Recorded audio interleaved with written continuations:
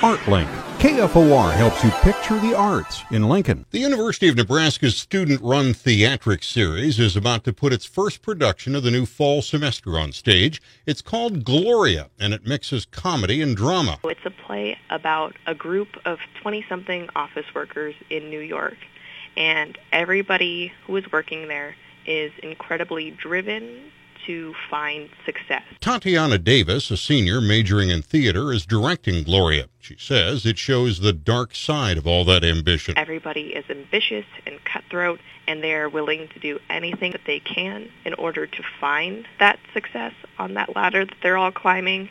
Even the darkest of events, they are still vying for that one big success that will propel them in their career. The reason she proposed doing the play and wanted to direct it, she said, is to expose and study traits she feels we all have and need to talk about, especially how we can hurt ourselves by following our own impulses. Nobody in the show is kind to each other. Everybody is looking out for their own back.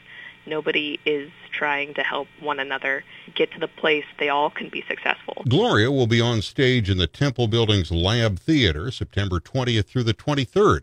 It does contain mature content and violent themes that may not be suitable for all audiences. ArtLink on the podcast tab at KFORnow.com.